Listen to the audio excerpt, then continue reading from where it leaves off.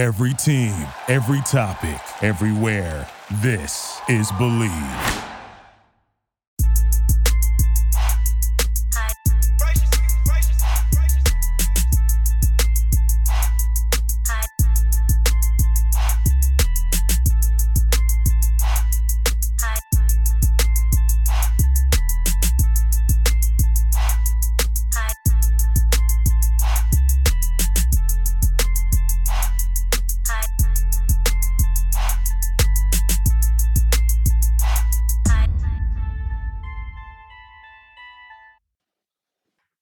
Okay, everybody, welcome into another Ball Movement. I think on today's episode, we got some good stuff for you here. As always, I'm Matt Moderno. I'm joined by my co-host, Mike Creppy. Mike, I think this is going to be a fun episode for everybody to listen to. Today we have John Elmore. John's story and trajectory to professional basketball overseas is one that I think will resonate with a lot of players. He has a lot of jewels he's going to be giving us. So definitely is an episode that you don't want to miss. Mike, you're the expert on what it's like overseas wise. And I think this one was a fun one for me to sit in because I could see you nodding along as John was hitting on stuff. I know that, our messages you try to get across to people too. Yeah, he's developed kind of a Caruso cult following overseas and amongst basketball players. So I can't wait for everybody to hear his stories because it's really indicative of the overseas basketball experience, from having a modicum of success in college and then, applying your trade overseas. So definitely something that everybody that, is curious about overseas basketball, that is playing overseas basketball and aspiring to, and everybody in between will be able to relate on some level. And for the TBT fans out there, I think, that'll be a name that's familiar to you. He plays on the Marshall alumni team, heard that. So they're always on ESPN in the summer, so you can check that out as well. But before we get to the interview with John, I think let's just take a quick word from one of our sponsors, betonline.ag. We're back and better than ever. A new web interface for the start of the basketball season and more props, odds, and lines than ever before. BetOnline remains your number one spot for all the basketball and football action this season. Head to the new updated desktop or mobile website to sign up today and receive your 50% off welcome bonus on your first deposit. Just use the code BELIEVE to receive your bonus.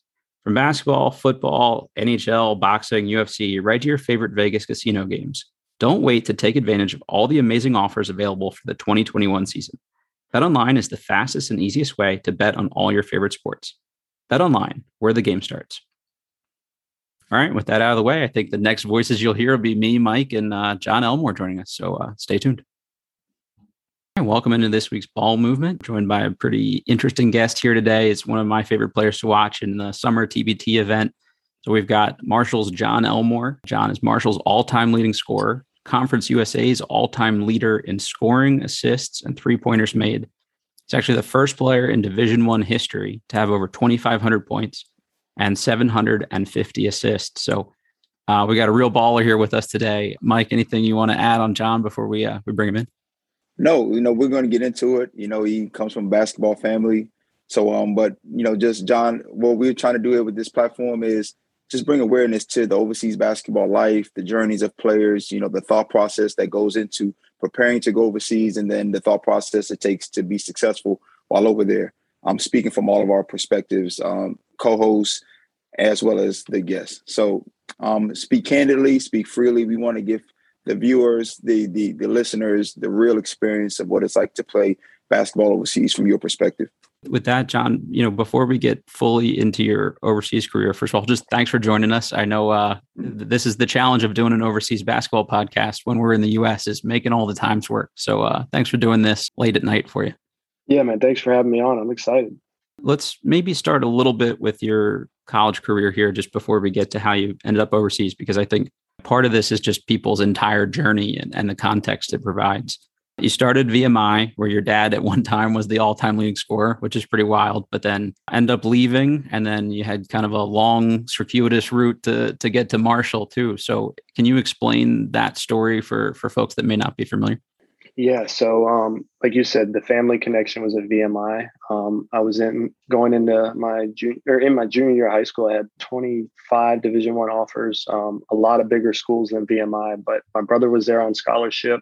My dad played there. So that was that family ties. I ended up going to VMI like 3 weeks before the season started. My grandfather was diagnosed with late stages of cancer. And it got ugly, man. Paralysis started setting in, just really a nightmare, because this is a guy that kind of, besides my dad, like, teach me how to play basketball. So he's a hooper too, right? Yeah, played college at West Virginia. So my brother and I ended up leaving VMI. I mean, I'm getting ready to start point guard as a freshman. I mean, not a lot of dudes get to do that. So it was a tough, hard decision. We were living with him for a couple months while he was really struggling. And I decided I was going to get back in school. Marshall was the closest school to where I was staying with him. We were living with him on and off, helping him out. So I ended up walking on at Marshall. I had never met Coach D'Antoni. First day I enrolled in classes, set up a meeting with him. I walked in his office and I'm like, Coach, here's my situation. He had heard about it a little bit, but he was like, look, I haven't seen much of you, but here's a jersey. We'll see what you got at 3:00. So it was kind of like an open tryout. So a lot of people don't know I was a walk-on for my first whole year at Marshall. One, because I couldn't accept a scholarship because of NIL or national letter of intent stuff. And with everything that went on with VMI. But yeah, I walked on my first year at Marshall, and then the rest was kind of history after that. Have you ever looked into who were the best statistical seasons by a walk-on of all time? Because I think if you drop 15 a game as a walk-on, you're doing pretty good. It's crazy. I started off playing intramurals. I ended up scoring 100 points in an intramural game, and that, like, they wrote an article in the newspaper about me, and like everybody started talking about me. So I started getting all this hype. And I'm a walk-on, like I'm just practicing with the team. So it was kind of crazy how it all kicked off. John, I know we want to get into your overseas career and pro career, but talk about that process of transferring schools. Like, did VMI anyway kind of try to dictate where you went? Because you and I both know we played Division I basketball and how restrictive it can be when you're looking to transfer. It's not like now with the transfer portal and things as easy it is. Players transferring like crazy; they can go wherever they want. But speak on that process. Man, to be honest, it got ugly. There's no hard feelings towards VMI now. My dad's jersey hangs in the rafters. So it got ugly, man. As a freshman, everybody is, well, I don't think everybody knows this, but you're binded by your national letter of intent for your full freshman year. So when I left, they decided they weren't releasing me from my scholarship. So what that did was that said, hey, for 365 days from the day you left, you can't have contact with Division I coaches. So like there was no recruiting process. And during that period, you're not allowed to accept a scholarship either. So because they didn't release me, now you read a lot of schools release people and they're like, all right, you don't want to be here, go ahead. They didn't release me. I mean, Jay Billis, Jeff Goodman wrote articles about how it was dirty and stuff like that. It's in the past, whatever. But because of that, I had very limited options. All those college offers I had coming out of high school were gone because I couldn't contact them. They couldn't contact me, or you're looking at tampering stuff. So I kind of just went blind into Marshall. People talked and stuff like that, but like I wasn't able to participate in any conversation. So like you said, a lot of people don't know about it, but there was a lot of rules at the time. I think a lot of that's going away because of the transfer portal stuff. But yeah, it was extremely ugly. Yeah, that's something that, a little bit about me, John. I've written a book on just, about players being more in control of their careers and things like that, so they're being more informed, because you and I both know the more information we have, the more informed decisions we can make, and we're not so reliant on outside sources to make decisions for us. And one thing that I'm a big proponent of is just doing things with putting your career first, because there's so many things in place, from high school, AAU to college to overseas, that are all about the organization, all about the university. And the players are the ones that suffer. The coach can come in on Tuesday and say he's leaving on Friday for another job. But to your point, a player has all of these rules that he has to abide by. So, this is really good stuff, hearing that, because I didn't know that about your story. I knew that there was something that was there about your transfer, but I didn't know it was to that extreme. And then, sidebar too, what is it about VMI that they always routinely have the leading scorer in the country, or one of the top scorers in the country every year?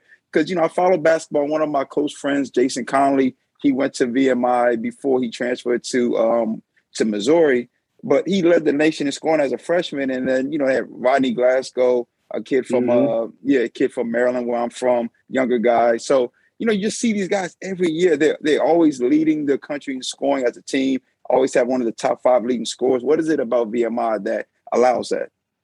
Man, that's a phenomenal question because the guy that broke my dad's record, Reggie Williams, played the NBA Thunder a little bit. QJ Peterson was there. He was I think 2,000 point scorer. That's one of the appeals is like, hey, look, I know you're going to military school. It's not fun, but then you got the basketball aspect of it where the coach's recruiting pitch is, hey, we're going to lead the country in points. We're going to play extremely fast and we're going to show off your offensive ability. So, I mean, you got to kind of weigh the pros and the cons. I'm coming out of high school and I'm like, dude, I don't want to go into the military. I don't want to march around. I don't want to shave my head every Monday. I don't want to wear a uniform. But the coach is telling me, hey, you're going to play point guard. You're going to play a ton of minutes and first available shot, you pull it. There's no filter. We want to play an exciting brand of basketball. So I think that was one of the things that swayed me. And like you said, to your question, that's why they always score so many points. You look at the Citadel now, that's where the former coach at VMI was. It's like his philosophy is like, I want to lead the points, or I want to lead the country in points because it's appealing to play in. You ended up in a program where they actually still put emphasis on scoring the ball and moving it. Was that a factor in your decision at all too, other than the proximity? Definitely. The D'Antoni name in West Virginia is just legendary. You got Jerry West and you got Randy Moss, Jason Williams, but right up there above some of those names is the D'Antoni family. So, I mean, Dan D'Antoni, Mike's older brother, for people that don't know, is the coach at Marshall. And he was in the NBA as an assistant for Mike for 8 years. So my favorite player growing up was Steve Nash. Always watched the West Coast games with Steve Nash and Amari Stoudemire. So now I'm playing for the coach that coached these guys in the same system. So just the way it all worked out was a dream come true, honestly. Yeah, Matt, make sure you keep us in line because I could tell he's a basketball junkie like me. And I just have so many thoughts as he's talking coming through my mind. So just make sure you keep us in line. But that's great stuff, John. Go ahead, Matt. You mentioned a name there, and I pulled a quote doing some homework for this, John. Dan D'Antoni said about you, he's a kind of a scoring point guard similar to Curry, and yet he has the craftiness of Nash. He's got all kinds of finishes at the rim. He makes off-balance layups I couldn't even think about doing. How does that feel to hear a guy that coached, those level of guys say that about you? I have to give a lot of credit to him just because, I always thought I was good, but I think he was able to put me on the platform and give me the tools to elevate my game to a whole different level, because every day in practice, most of you know that you don't work on skills a whole lot during the season. You're working on system, you're working on plays, you're working on scout. Every day of practice, we're spending 20 plus minutes on skill work, player development, bigs on one end, guards on the other, guards switch down to the big end, big go down to the guard end. And you're just working on your game. You're working on wrong leg finishes. You're working on floaters. You're working on dribble up, pull up threes, just all ball handling. So you're talking about a guy that was in the NBA doing player development workouts every day for 8 years with every player you can imagine, bringing that to the college level and then treating us like professionals. Like, hey, I believe in you. Steph Curry can make these shots. I think you can make these shots. Let's work on them. So, you're talking about a coach that just gives you the utmost confidence in yourself and gives you the freedom to play your game. He always talks about, like, what are you more afraid of? Are you more afraid of a pit bull, or are you more afraid of a pit bull on a leash? And that's basically what he had, was just a bunch of pit bulls. Like, hey, I believe in you. Go out there and hoop. So I got to give him a ton of credit just for my player development and my confidence level, because he's just a coach that does that for his players, man. I owe him a lot. There was a big debate maybe a few months ago just about like how important a coach is to a player's career. There's so many guys, you and I both know, that, they get to college. Obviously, if you play in Division I basketball, you're there for a reason. Not everybody gets there, but then, the coach restricts them. They start to lose the love for the game, and they get caught up in that. And then you see so many guys just end up just either quitting, going through the motions just to fulfill their scholarship. And I've always had this notion that, just how important a good coach is, because a coach can really make or break your career. It takes a special person to fight through that and be a little bit arrogant and stubborn to say, forget this coach, especially if your coach had any type of credibility in the sport, where it's like, okay, he doesn't see what I see in myself, but I still believe in myself. But 9 times out of 10, it takes a coach, like you just said about Coach D'Antoni, to really pour into his guys, instill the confidence, and make them believe that they're there for a reason, and he's going to maximize whatever skill set they have to help the team be better as well as the player. So, that you were very much blessed in that, John, because we talk to a lot of players and you hear the stories. We all have teammates. They go through college and, they come in with all this enthusiasm and optimism. And then you just see from year 1 to year 2, they're not playing. They see their AAU teammates going on to bigger and better things. And it can be a lot mentally. And, I know Matt is going to talk about that, the mental aspect of the game in a little while. But, that's just something that, that struck a chord with me because I hear about these stories and I try to tell guys, believe in yourself and this, that, and the third. But at the end of the day, if your coach believes in you, you're probably going to have a great career. No, I agree 100%, man. Those are spot on. Yeah. It led to good success for you from a statistical standpoint personally, but also as a team. 2018, you guys upset a really good Wichita State team that I think a lot of people at the time had like the sneaky kind of Final Four pick, if not like a dark horse national champion. So, did that get you on the national radar for people or NBA teams' radar? Like, what did that kind of team success do for you in terms of your recognition? Well, Landry Shamet got drafted first round and I went to Italy. So I don't know, man. It was sweet just because that's a dream come true, man. Playing in March Madness. Everybody dreams of being that Cinderella story. Steph Curry, VCU, Gonzaga, George Mason. Everybody dreams about that as a little kid. So being able to do that, Marshall hadn't been to the tournament in 31 years, had never won a game in the NCAA tournament in school history. That was so cool. What was so cool about it is like, that's where I'm from. I live 45 minutes away from Marshall. I'll always have that legacy there. I'll always go back. And every time you walk in the gym, you see that banner. So, that was on the biggest stage, the biggest platform. And, I got to give credit to the coach and my teammates because without them, I wouldn't have been able to do it. But, I'll talk about upsetting them forever because like you said, NBA draft pick, high level guys. They were top 25 all year, number 4 seed in the tournament. Doesn't get much better than that. John, you hit it there. I think that's sort of the next segue here for us is that ended up in Italy part. Like, so you went undrafted, but you played summer league for the Celtics, didn't get a ton of run. What happened in that process? What's your agent telling you? What are you kind of hearing feedback wise? Like, why didn't that translate for you, I guess? That was probably the hardest process of my whole basketball career. You go from being the guy, always dreaming of being on that stage, and then you get there. You think you deserve more than you're getting. What I mean by that is playing time, role, etc. I barely got off the bench, and all my life I've been the guy. And that's the next step in my career is, hey, I'm going to make it to the league. I got the Celtics jersey on. I've played well in my opportunities in training camp. I think I've shown well. And then it's over, summer league ends and I got to figure out what's next because I'm not hearing any talks from my agent. The team's not really inquiring about me. They've got their guys. They drafted guards ahead of me. So that was when it was like, all right, I still have dreams and aspirations of playing that level. How do I get there? So just talking with my agent, my family, I had to take the overseas route. You see stories now where guys are 30 years old, rookies in the NBA now because they've grinded their way back. Look at PJ Tucker, Patrick Beverly. I mean, those guys went to war overseas, just grinding to get a chance to play back in the league. So, my story isn't over, but hopefully it ends up with me back in the NBA. Yeah, John, touch on the mindset that you had of, when you were coming up playing ball. Was overseas even an option or a thought process to you? Because I know for me, I talked to a lot of my friends and we never talked about overseas growing up. It was always the league. It was always the league. You were here, murmurs about guys going overseas to play, but we never knew what that entailed. And that was never a reality to us until we got to that point like you, where it's like, okay, we want to keep playing. What's next? But was that the same for you, or did you already know about overseas? And was that an option for you? I had no clue until what's crazy is my college. We had one of my assistant coaches in college prided himself on recruiting European players. So I want to say my freshman year, we had 2 Serbian guys. My sophomore year, we had 2 Serbian guys, 1 guy from Montenegro, 1 guy from Bosnia. So like in my whole time at Marshall, we had 6 to 8 different players that played overseas or lived overseas and came over to the States. So just rooming with them, talking to those guys, I started to get a feeling for overseas basketball. But like you said, it was never in my plans. It was always, I'm a kid in the driveway. I'm going to the NBA. You know what I'm saying? That's going to be me. I'm going to be on TNT.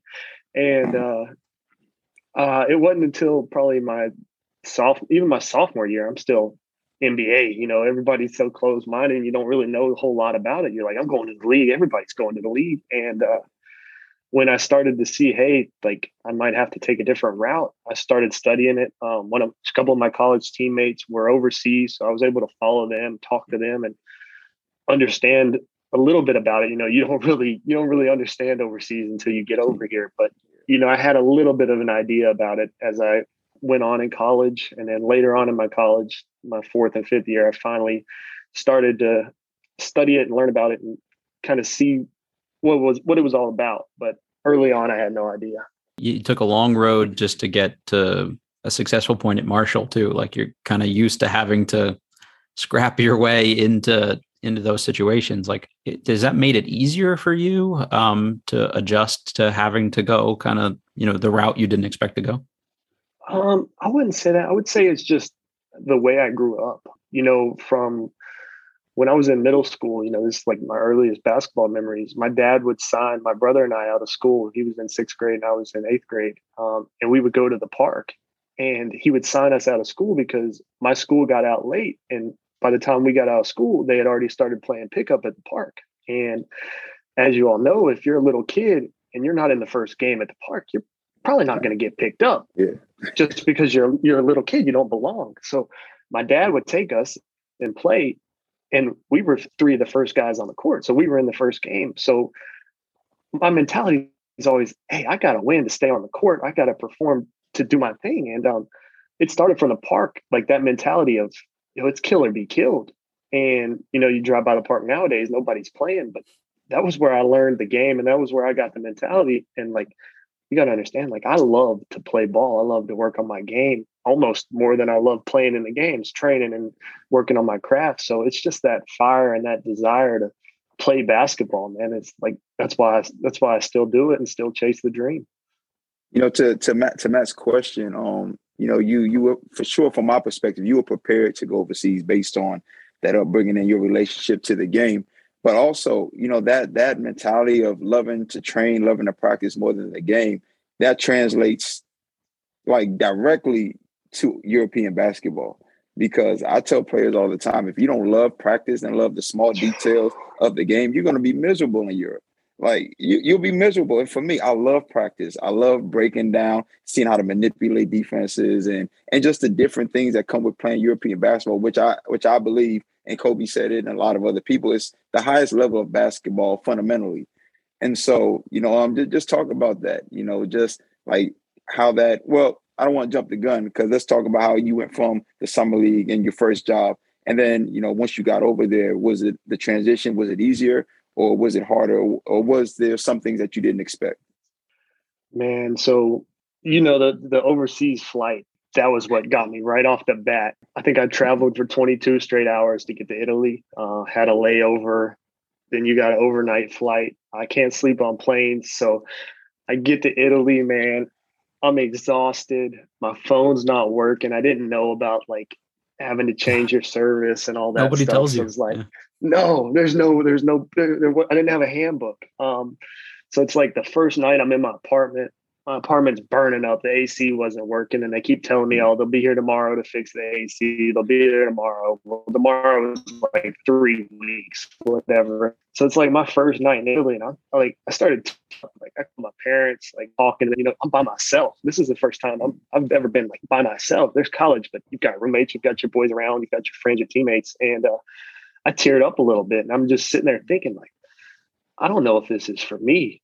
Like, I don't know if this is what I want to do. I'm thinking about like my public communications degree. Like, what can I do with that? Like, should I get a job? And, you know, I finally got some sleep. I slept through the night and we had practice. And that right away, that was when the switch flipped because it gave me something to concentrate on. It gave me something to put my mind to. And I got used to it pretty quickly. But the transition basketball wise was night and day difference because at Marshall, we're playing NBA style. We're playing the D'Antoni system, run and gun 8 seconds or less.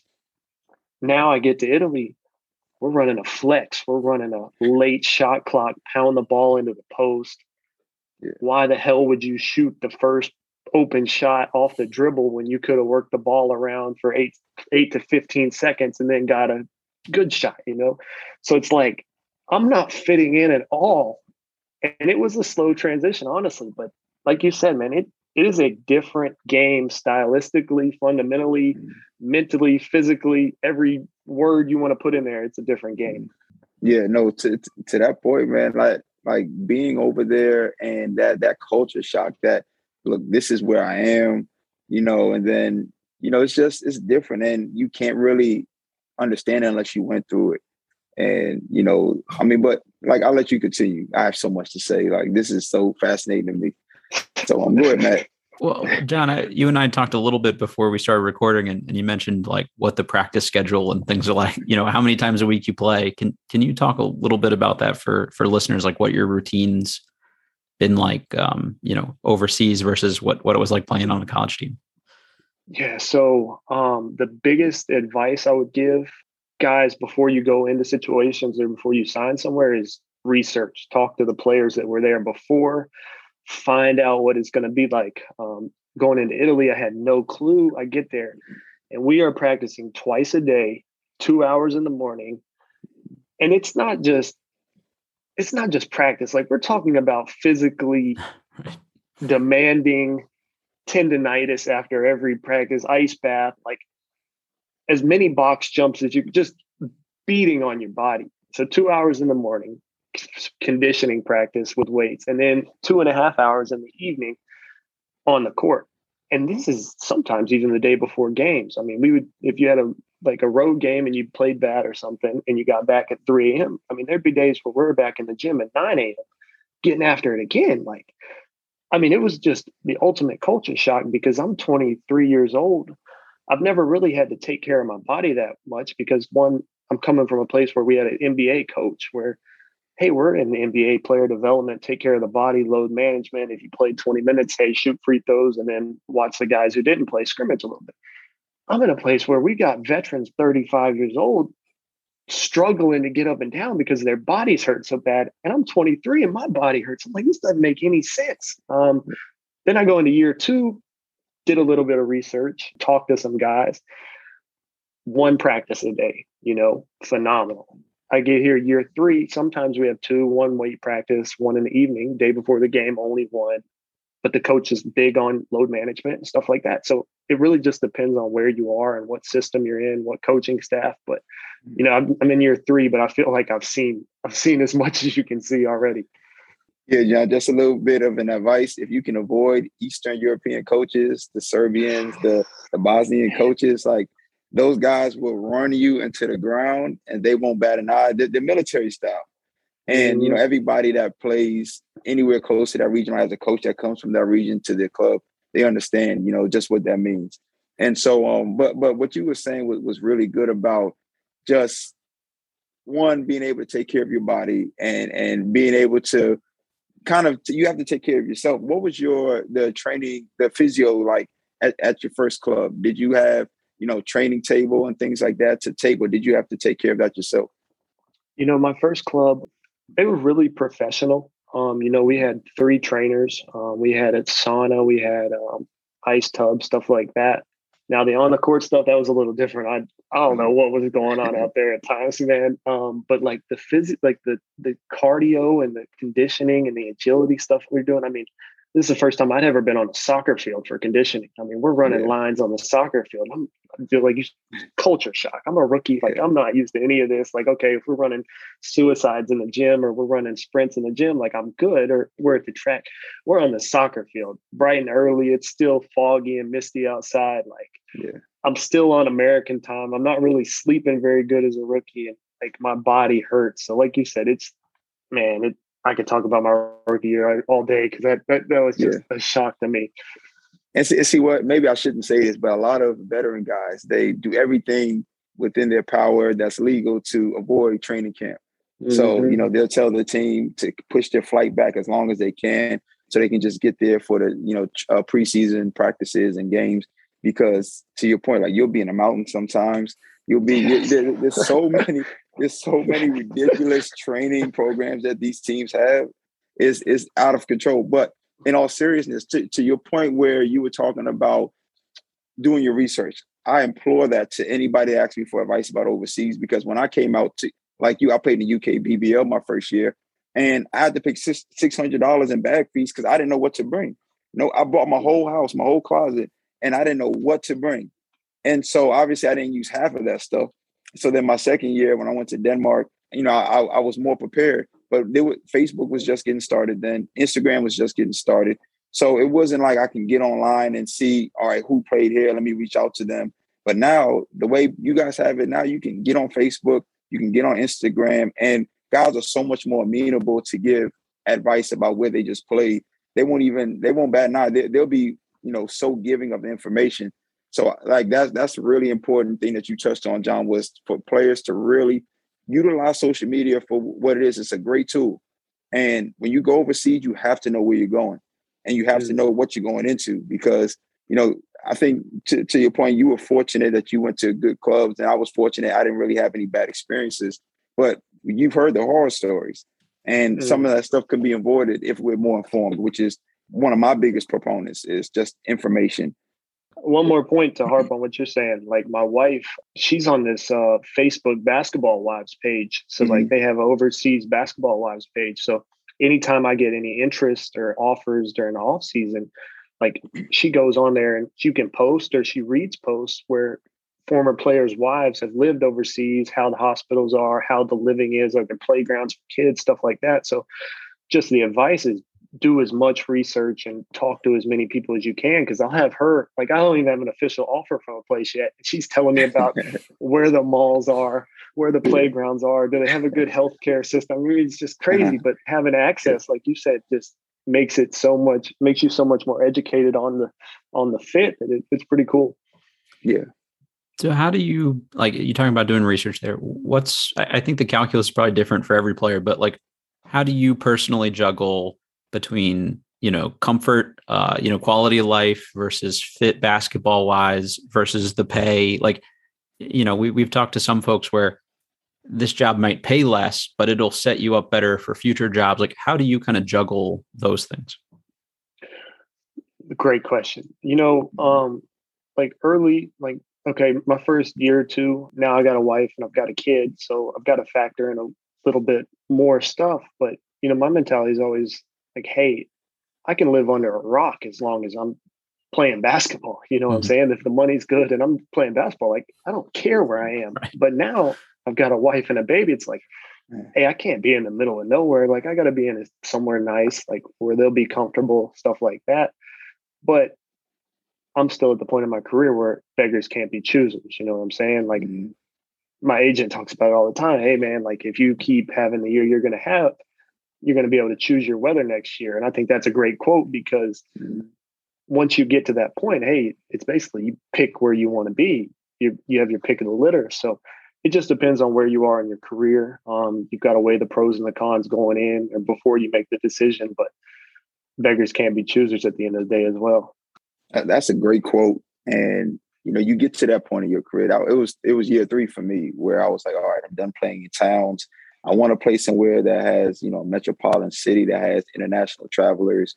And, that next year, that third year was Athens, Greece for me. I played in Greece A1.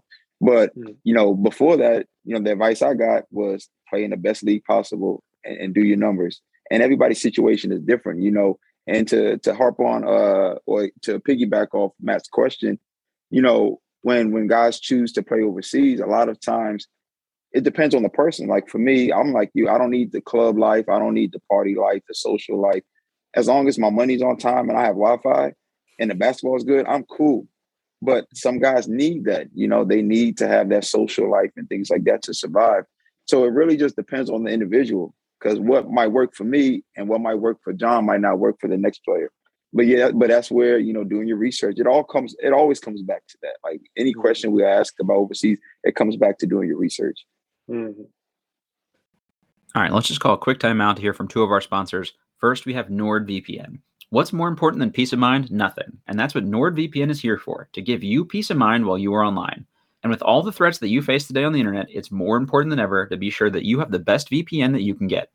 NordVPN is the world's best VPN service, offering the fastest connectivity, most servers, and next-gen encryption to make sure that everything you do online stays secure.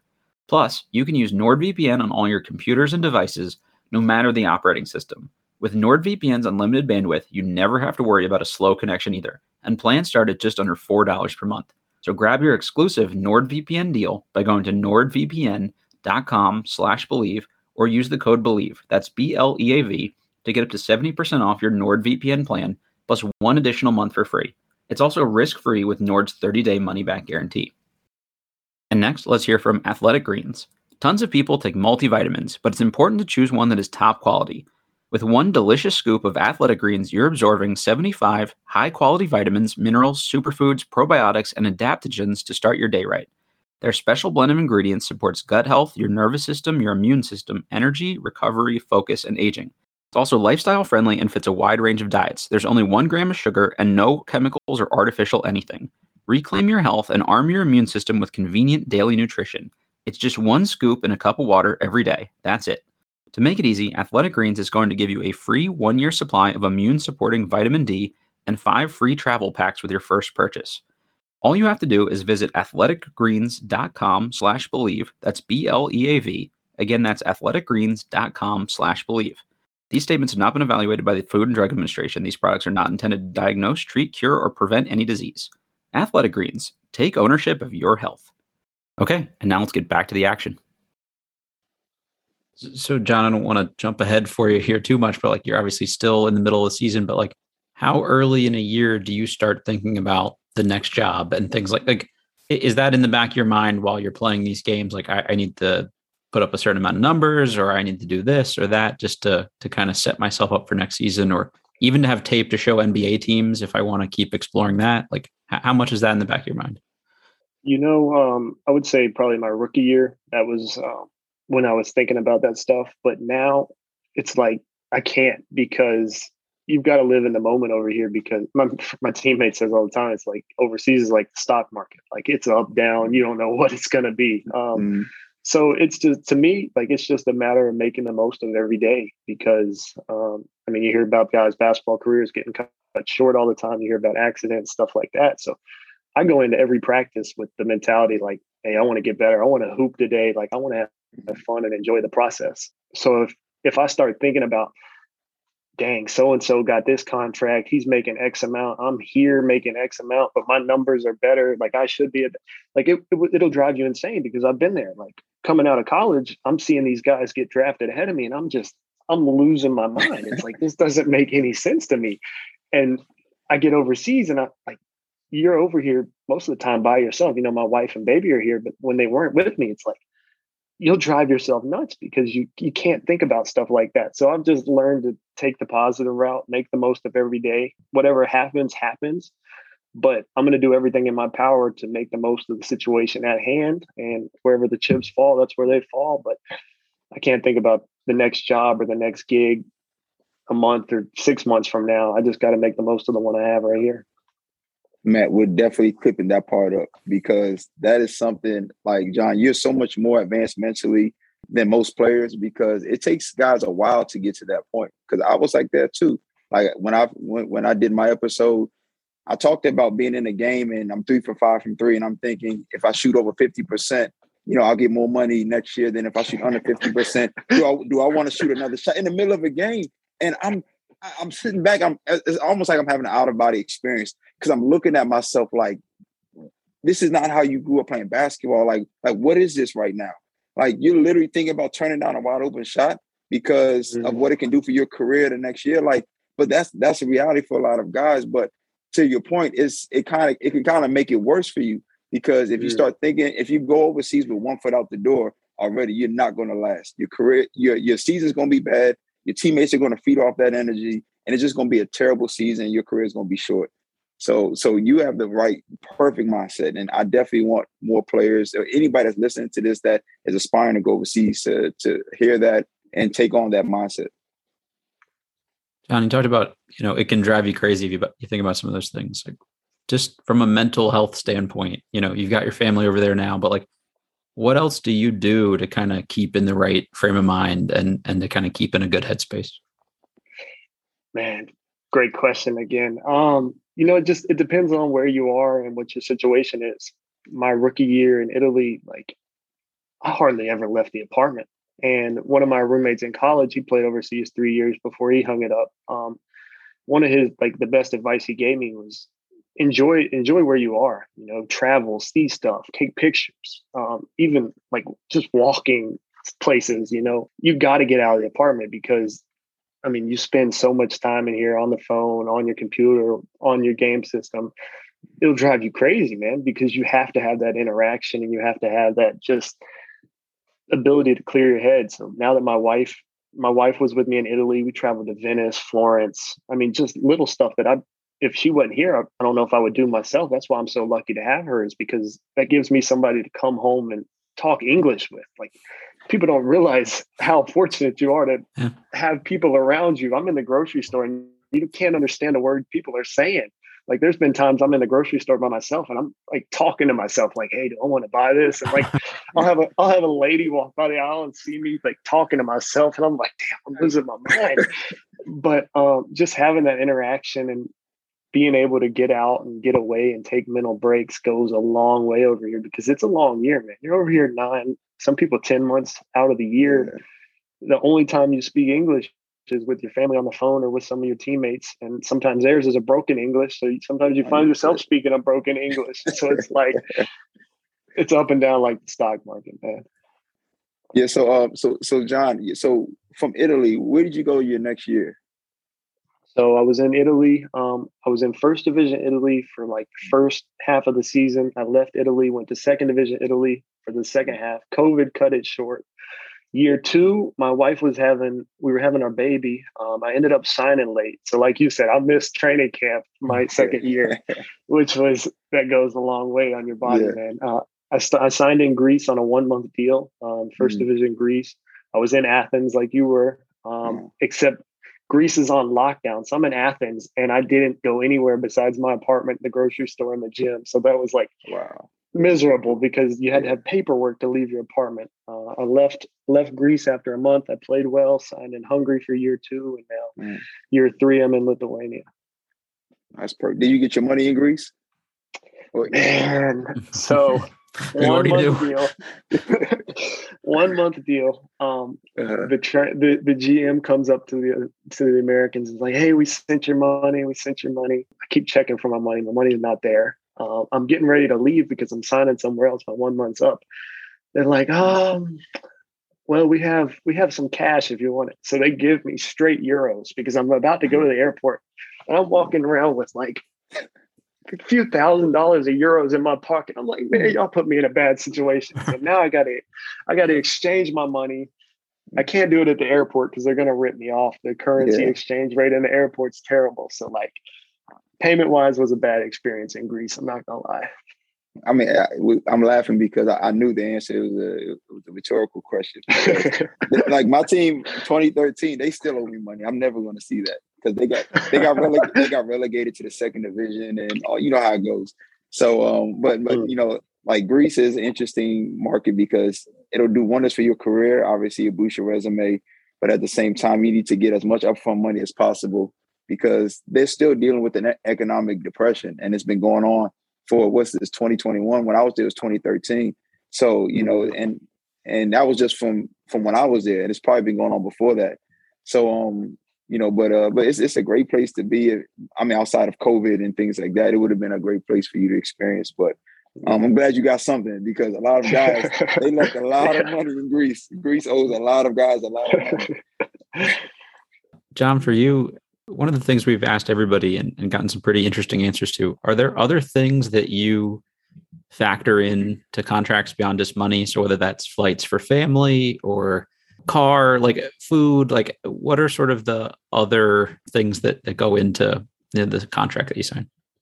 Most contracts are pretty similar. They usually give you just the basic stuff. Now, if you have a good agent, they can sometimes negotiate one more flight. Sometimes, depending on where you are, you can have meals in your contract. Like in Hungary, I had 1 meal per day. Here, I don't have any meals, but I get car, Wi-Fi, utilities, stuff like that. So it just depends where you are. But I'd say one of the biggest factors right now in my career is just my role on the basketball side of things, because I'm at the point where I'm trying to climb the ladder to make it EuroLeague, NBA back in the States, whatever, play at the highest level over here and maximize the amount of money I can make. So it's like almost back to that rock thing. I can live under the rock if the basketball situation's good. So that's my biggest thing right now is finding a place and a system that I'm able to excel in and keep climbing the ladder. So a little bit of stuff, but mainly basketball for me right now. So what specific things are you looking for from a role perspective? Is that somewhere where you can score a lot, somewhere you can have the ball a lot and a high usage rate? Like, and I guess you are a scorer and facilitator. Like, is it one or both? Like, what are you after, I guess? Man, Europe is so tricky because you really never know what you're getting into until you get there. Like my rookie year in Italy, like the GM keeps telling me, hey, you're going to be a starting point guard. We're going to play fast. We're going to run a lot of ball screens, stuff like that. So I start every preseason game. Like, I think I'm playing pretty well. I'm starting to fit in. First regular season game comes and I'm not starting. So it's like, you never fully know the situation until you're a couple months in and you've adjusted, because like here, they kind of recruited me as a combo guard playing the two. They had a point guard. Now I'm starting point guard. So it's like, you really have no idea what you're getting into. You can talk to guys, you can talk to the GM. Sometimes your coach doesn't really speak a lot of English, so you don't have any talks with your coach before you get in the situation. So like my coach here, his English is okay, but it's not great. I had conversations with the GM. I never talked to the coach coming in. So it's one of those things, you can do a lot of research, but at the end of the day, you still might go into a situation blind. It's just, that's part of being a professional and trying to stand out, is making the most of whatever system you're thrown into, because in Europe, you're going to be thrown into systems a lot, no matter how much research you do. Yeah, you have to be able to adjust to, especially if you're trying to climb the charts. And, just from one basketball player to another, you can for sure play at the EuroLeague. You know that. And then anything that we can do with our platform and us bringing notoriety to what you're doing over there, we'll be more than willing to do that, because, I definitely believe, I watched your film and I'm like, man, you've played against EuroLeague teams. For sure you could play at that level. It's all about opportunity and fit. And, we have a lot of guys that have EuroLeague experience that we're going to be interviewing, and a lot of them don't average 10 points a game. You see like the EuroLeague MVP, a couple of years ago, like average 16 points. And he was the MVP of the EuroLeague. So, to your point, to John's point, it's like, you just never know what teams are looking for. You could be putting up crazy numbers, but they might be so robotic in the way they see basketball that they might think that's a bad thing. And then he might average 8 points a game on 65% shooting, and they might throw the bag at him because that's what they value. It's really that fickle. So all you got, like to John's point, you just play your game. You play the best of your ability, and kind of just have faith and let your representatives and your game do the talking. John, one of the things we've talked about and we've heard from other people too is that sometimes when guys go overseas, they kind of feel forgotten a little bit. For you, what's it been like to be able to play in ESPN's The Basketball Tournament in the summers, to be able to like kind of keep your name fresh and current with American basketball fans too? Man, the TBT is arguably the highlight of my year, definitely my summer, just because, like you said, once you take off that college jersey for the last time, most of your family and friends never see you play again. Like, that's just the reality of overseas basketball, because time difference, it's hard to stream games in the States. There's all kinds of stuff and hoops you got to jump through. So we're talking about the middle of the summer, playing with guys that you played with in college or played against in college on ESPN. I mean, it doesn't get bigger than ESPN. Most guys in college don't ever play a game on ESPN. It's just the reality of it. So then you factor in, hey, you're playing for $1 million as well. I think that's one of the greatest events in the whole basketball world right now. And it's so fun for me because my dad gets to coach. My brother plays. 2 of my college roommates play. The other one helps coach. So, I mean, I'm playing with my best friends on ESPN at arguably one of the highest levels of basketball there is outside of the NBA, because you look at some of those teams, they're filled with EuroLeague guys, they're filled with ex-NBA guys. I mean, hell, I was matched up with Joe Johnson on ESPN 2 years ago. I mean, how many guys get the chance to play against the future Hall of Fame guy, right? So it's such a dope event, man. Now, what you just said, John, was so profound and actually kind of struck a chord with me. And I've pretty much heard a lot about this overseas game, but I've never really heard that once you take off your college jersey, that's the last time your family and friends will probably see you play live. You know, they'll see highlights and videos that you send, but they're not in the stands anymore just because of what you were saying. So, and that's like that's been my reality. And my parents never saw me play again after college. So, you know, I think that's really profound. And you're the first person I've ever heard say that. It's great that you have that opportunity. And you mentioned you're from a basketball family. I think, you know, maybe some people, their families don't really get the grind that they go through playing overseas. Is that helped you in any way, having like people that kind of get it and get the dream and the pursuit of basketball? And does that make that easier, I guess, that they kind of know where you're coming from? Yeah, I mean, that's been one of my biggest things is, you know, everybody talks about you are who you hang out with, your support system, stuff like that. My best friends, my dad, my brother, I mean, basically family, they watch almost every overseas game because they care so much and they're so supportive. Like my best friend is an assistant division II coach at West Virginia State, Marcus Reed. He texts me before every game, like, hey, send me the link, what time, because then you got to do the time difference, 7-hour difference. So like I have people that watch every game and text me after every game. Like I still to this day talk to my dad after every pro practice and every pro game. And then we'll talk about film. Like it's so meaningful to have people there in your corner trying to help you better yourself and keep climbing the ladder and support you. I mean, you'll have bad games and I still get to call my dad and talk ball with him and talk about the game. I mean, it almost makes you feel like a little kid again. I'm 25 now. I still have that. You know, a lot of guys, like you said, some people's parents and friends never get to see them just because the access is so limited. But I've been fortunate to play in places that have those streams and stuff like that. So, man, it goes a long way. John, just sticking with your dad for 1 second. There's one other stat I'm sure that gets mentioned to you guys a lot, but I thought this was really cool. You and your dad are the leading father and son scoring duo in NCAA history, ahead of Steph and Del Curry. What's that like to be able to, you know, to have together, I guess? You know, it speaks to our relationship because you hear about all those terror stories of parents forcing kids to go to the gym, forcing kids to eat this, forcing kids to do that. And my mom and dad, I got to give them so much credit because it's always been like, hey, we're not going to make you go to the gym, but if you want to go, we'll be there with you. So that's been their philosophy from day one is, hey, we're not going to make you do anything, but if that's what you want to do, we're there for you. So we got the key to when I was in middle school, my dad got a key from the coach. So every night I was going to the middle school gym and my dad was there rebounding for me. Funny short story. It started in middle school. My grandfather would meet me and my brother when he was in 8th grade. I was in 6th grade. My grandfather, we had 3 basketball courts outside of our middle school. And he would be parked at the middle school every day before class started. So we started late. We started at 8:30. He would get there at 7:30, parked outside of those courts, and he would have a ball in his car.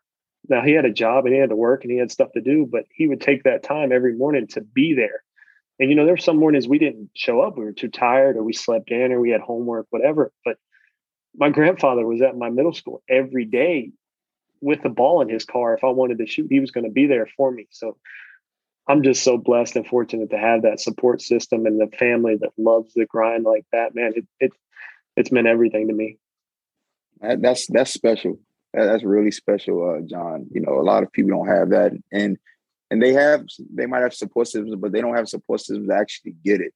Like, this is what it takes to even do what we're doing, just to play Division I basketball, because it's so competitive now. Like, this is what has to happen. And I don't think a lot of people understand just the benefits of that and the relationship. Like, you guys, it seem like you're so close, and, you know, it's very admirable. And that's one of the reasons we wanted to do this podcast in the first place, is to help people get it, you know, like for guys like you, that if you had family that kind of didn't understand the grind, like, this is an opportunity to tell them what you go through to make this happen. Starting to wrap things up here a little bit.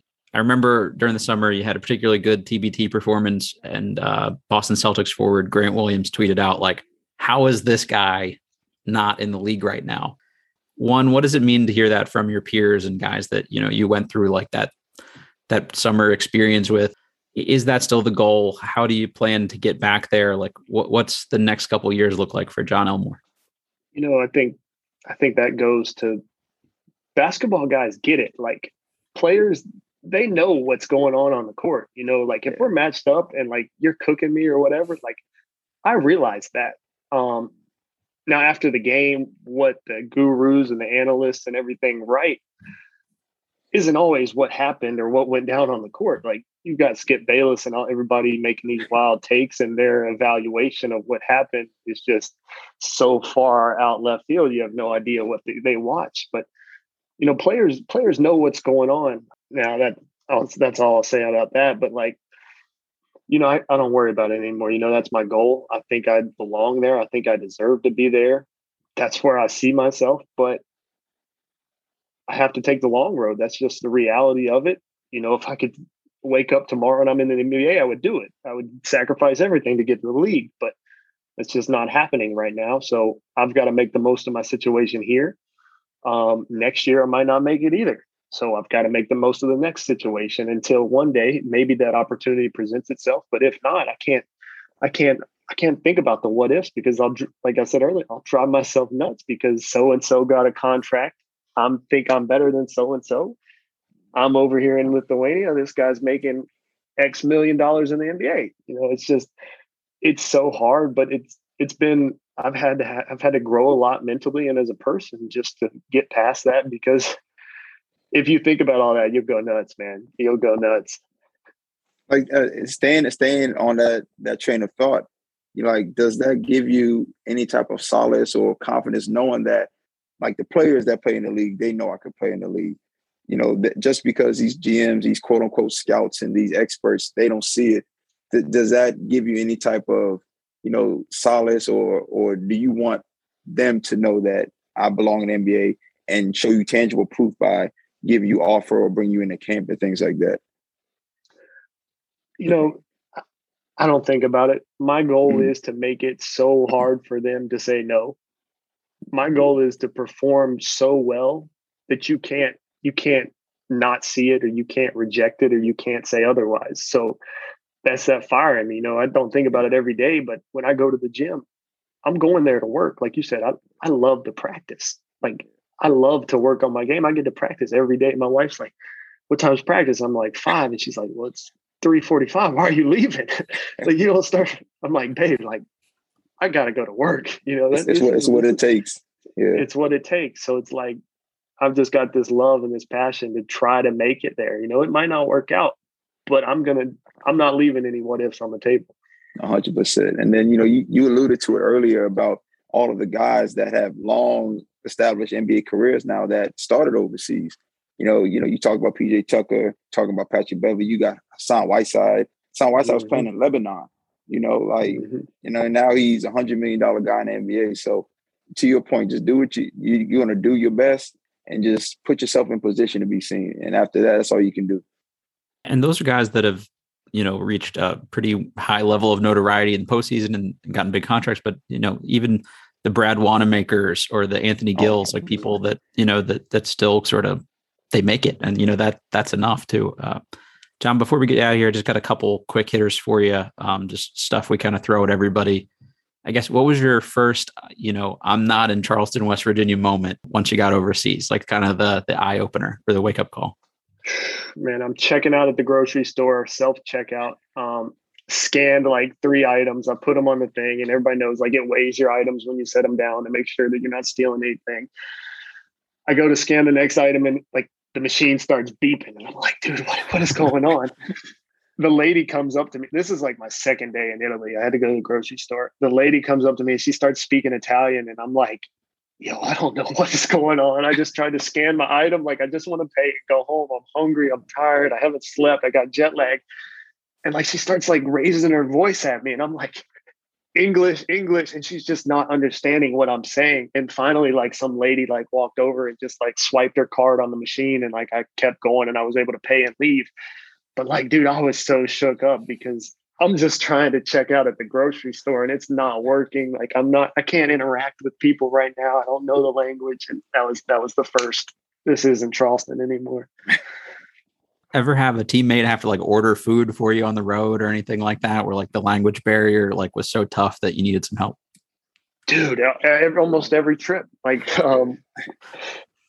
So funny story. We like even this year, like we don't always have post game meals. Like we usually stop at a grocery store, maybe even a gas station if you're lucky. Like we'll stop there and get something to eat on the way home.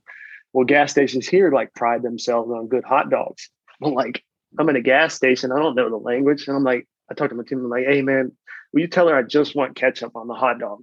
So she goes up and he explains like, and I'm just like, dude, this is so odd that I can't order my own hot dog because I don't know what's going on. I don't know how to say the words, but it happens every year, multiple times a year. I guess it wouldn't be a basketball podcast if we didn't ask you like, who was the first guy that kind of gave you work overseas, or is there just a guy that you've played against internationally that maybe people don't know as a big name that was like really tough and kind of surprised you? Man, probably the coolest moment from our rookie year. Okay, there was a couple of them. Coolest one, we're playing Milan in Italy, first division Italy. I'm a rookie, and there was a ball screen. We switched the screen.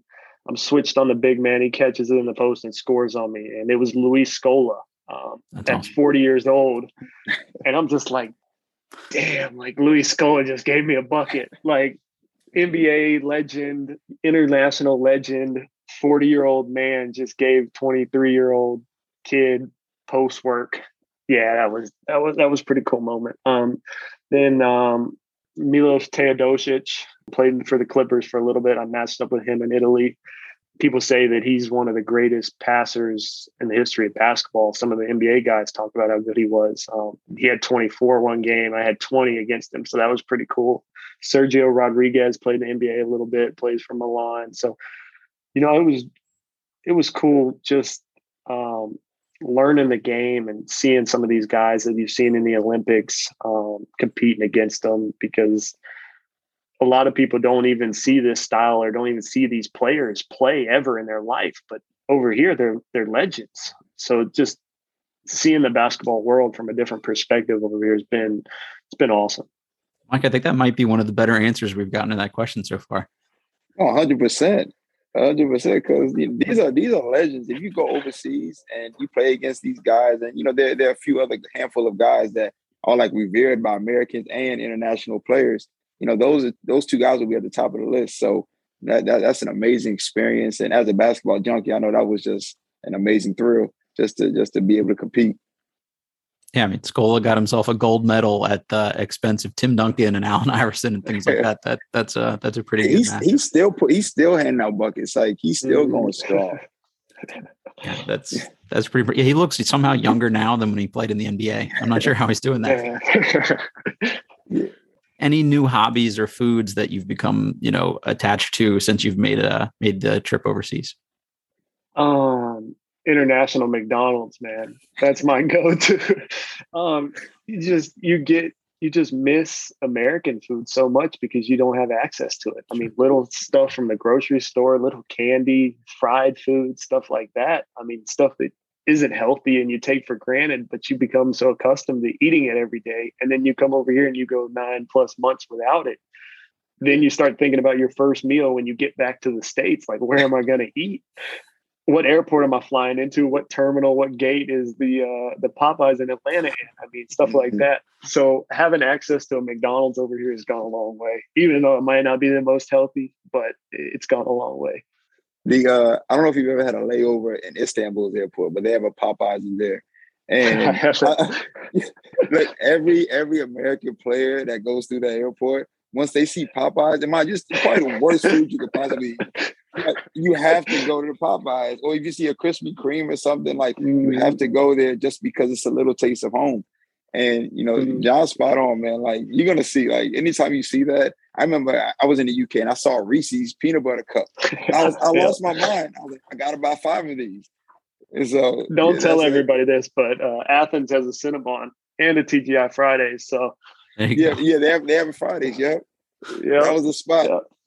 Yeah. That's awesome. Best advice you've been given about playing overseas, and best advice you would give to somebody else kind of just starting that journey? I was really lucky my rookie year to have good vets.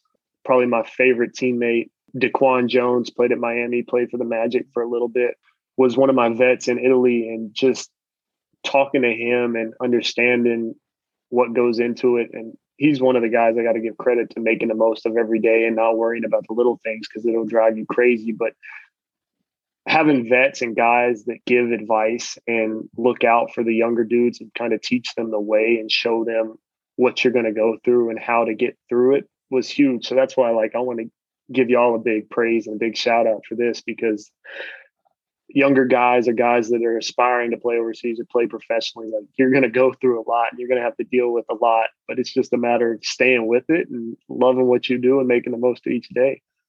We always try to solicit from our guests, their relationships. And so anybody that you think will be a great guest about, maybe their story is something that you've been privy to that the rest of the world or basketball world doesn't know about, that you think would be a cool story that a lot of people would be interested in. Could be anybody that's played overseas and has an interesting path to how they got there. Oh man, that's putting you on the spot, John. Putting you on the spot. I'm gonna have to go with my guy, the guy I just mentioned, DeQuan Jones. Big career at Miami. Went through some stuff, suspension, stuff like that, allegations which weren't true. He says allegedly, I don't know, but he's had a crazy run playing overseas, played at the highest level. But just a dude that really taught me a lot and was able to help me elevate my game and mentality to the next level. So I think that would be a good interview. All right, well, we're gonna lean on you to kind of help us make that happen. At least give us the introduction. So. Okay, I can do that. Yeah, no, appreciate you, John. Last thing here, anything on your end you have going beyond basketball that you want to plug, or anybody you want to shout out and give some props to, just to thank them for, their role in your journey? I got to shout out my wife, man. She sacrifices her daily life in the States to live over here with me, quit her job to come live over here with me. We have a beautiful daughter that she's the greatest mother to in the world. She even works. She got a job remotely, so she works back home, and that gives her something to do. But I mean, just huge shout out to her for 7-hour difference. So she works till about 11. She's over on the computer right now. Works till about 11:30 my time every night, 4:30 Eastern time. So huge shout out to her, man. Great answer. Always give the wife credit. Smart man. Had to throw that. Yeah, that kind of sums up the whole interview. You're ahead of the curve there, John. I didn't learn that one the first couple of years, so that's always smart. John, thank you so much. You've been extremely generous with your time. This was great. I told you before we started, I'm a big fan of yours. I really enjoyed the way you play, and the attitude and the swagger out on the court. It's a lot of fun to watch. And hopefully the TBT is back in Charleston this year. I plan on being there again, so hopefully I'll see you there. Yeah, man. Thanks for having me. I enjoyed it. Yeah, I'm gonna echo that sentiment, and it feels good to know that you're one of our first guests, and to have a future NBA player as one of our first guests, it's gonna mean a lot to this podcast, and we're glad to be there and say we knew him and had him before he got there. So, best of luck, John. We're rooting for you. Anything that we can do as we continue to grow, please let us know. And we're there for you, man. Definitely, man. I appreciate y'all.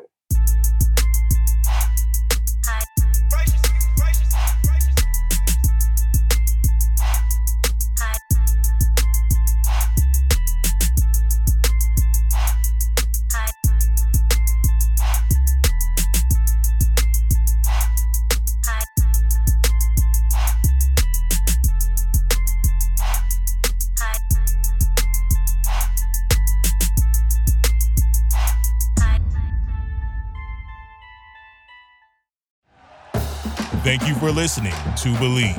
You can show support to your host by subscribing to the show and giving us a 5-star rating on your preferred platform. Check us out at Believe.com and search for BLEAV on YouTube.